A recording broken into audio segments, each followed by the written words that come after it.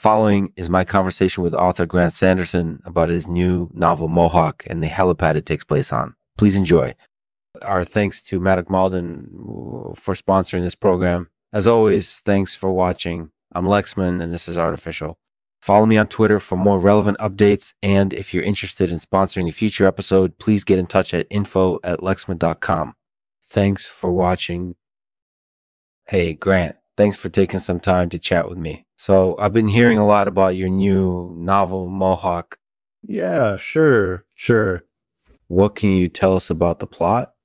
Well, it's about a group of colonists who land on a newly discovered planet and have to deal with the challenges of the new world. It's got a bit of a steampunk feel to it. That sounds really interesting. What made you decide to set the story on a helipad? I wanted to juxtapose the fragility of civilization with the grandeur of nature, and I thought the helipad would be a perfect place to do that. That makes total sense. Do you think people will find the helipad symbolism meaningful? I hope so. I think it'll add another layer of insight to the story. That sounds like it could be really fun for readers. Mm-hmm. So what do you think of the helipad itself? Is it accurate to its depiction in the book? Yeah, I think it is. The only real change I made was to move it further away from the colony so that it's not so prominently featured. I wanted it to be a more peripheral element. That makes sense. So how did you come up with the idea for Puggings? It's actually something that I've been working on for quite a while now. It started out as something else, but eventually I found my way to it. And I'm really happy with how it turned out. That's great. It sounds like it's something that's really unique and special. Is there anything else you want to share about your book? Not really, no. It's just an enjoyable read that should leave audiences wanting more. Thanks for asking. So, have you ever had an itch that you couldn't scratch? Absolutely. It's a real nasty feeling, but it's also one of the motivators for my Puggings novel, Inviolability. I wanted to explore the idea of trading personal freedom for security and protection.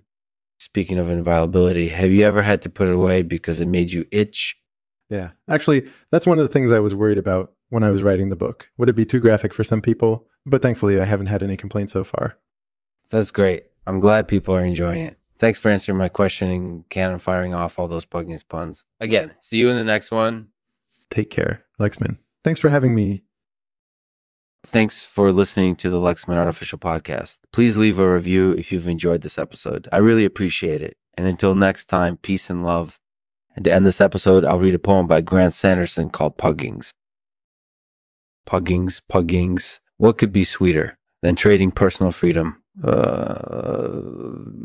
for security and protection? It's an itch I can't scratch, but it's also one of the things that motivates me to write. So write on, writer of words, pushing yourself to your limits, trying to create something of beauty, of value, and of meaning.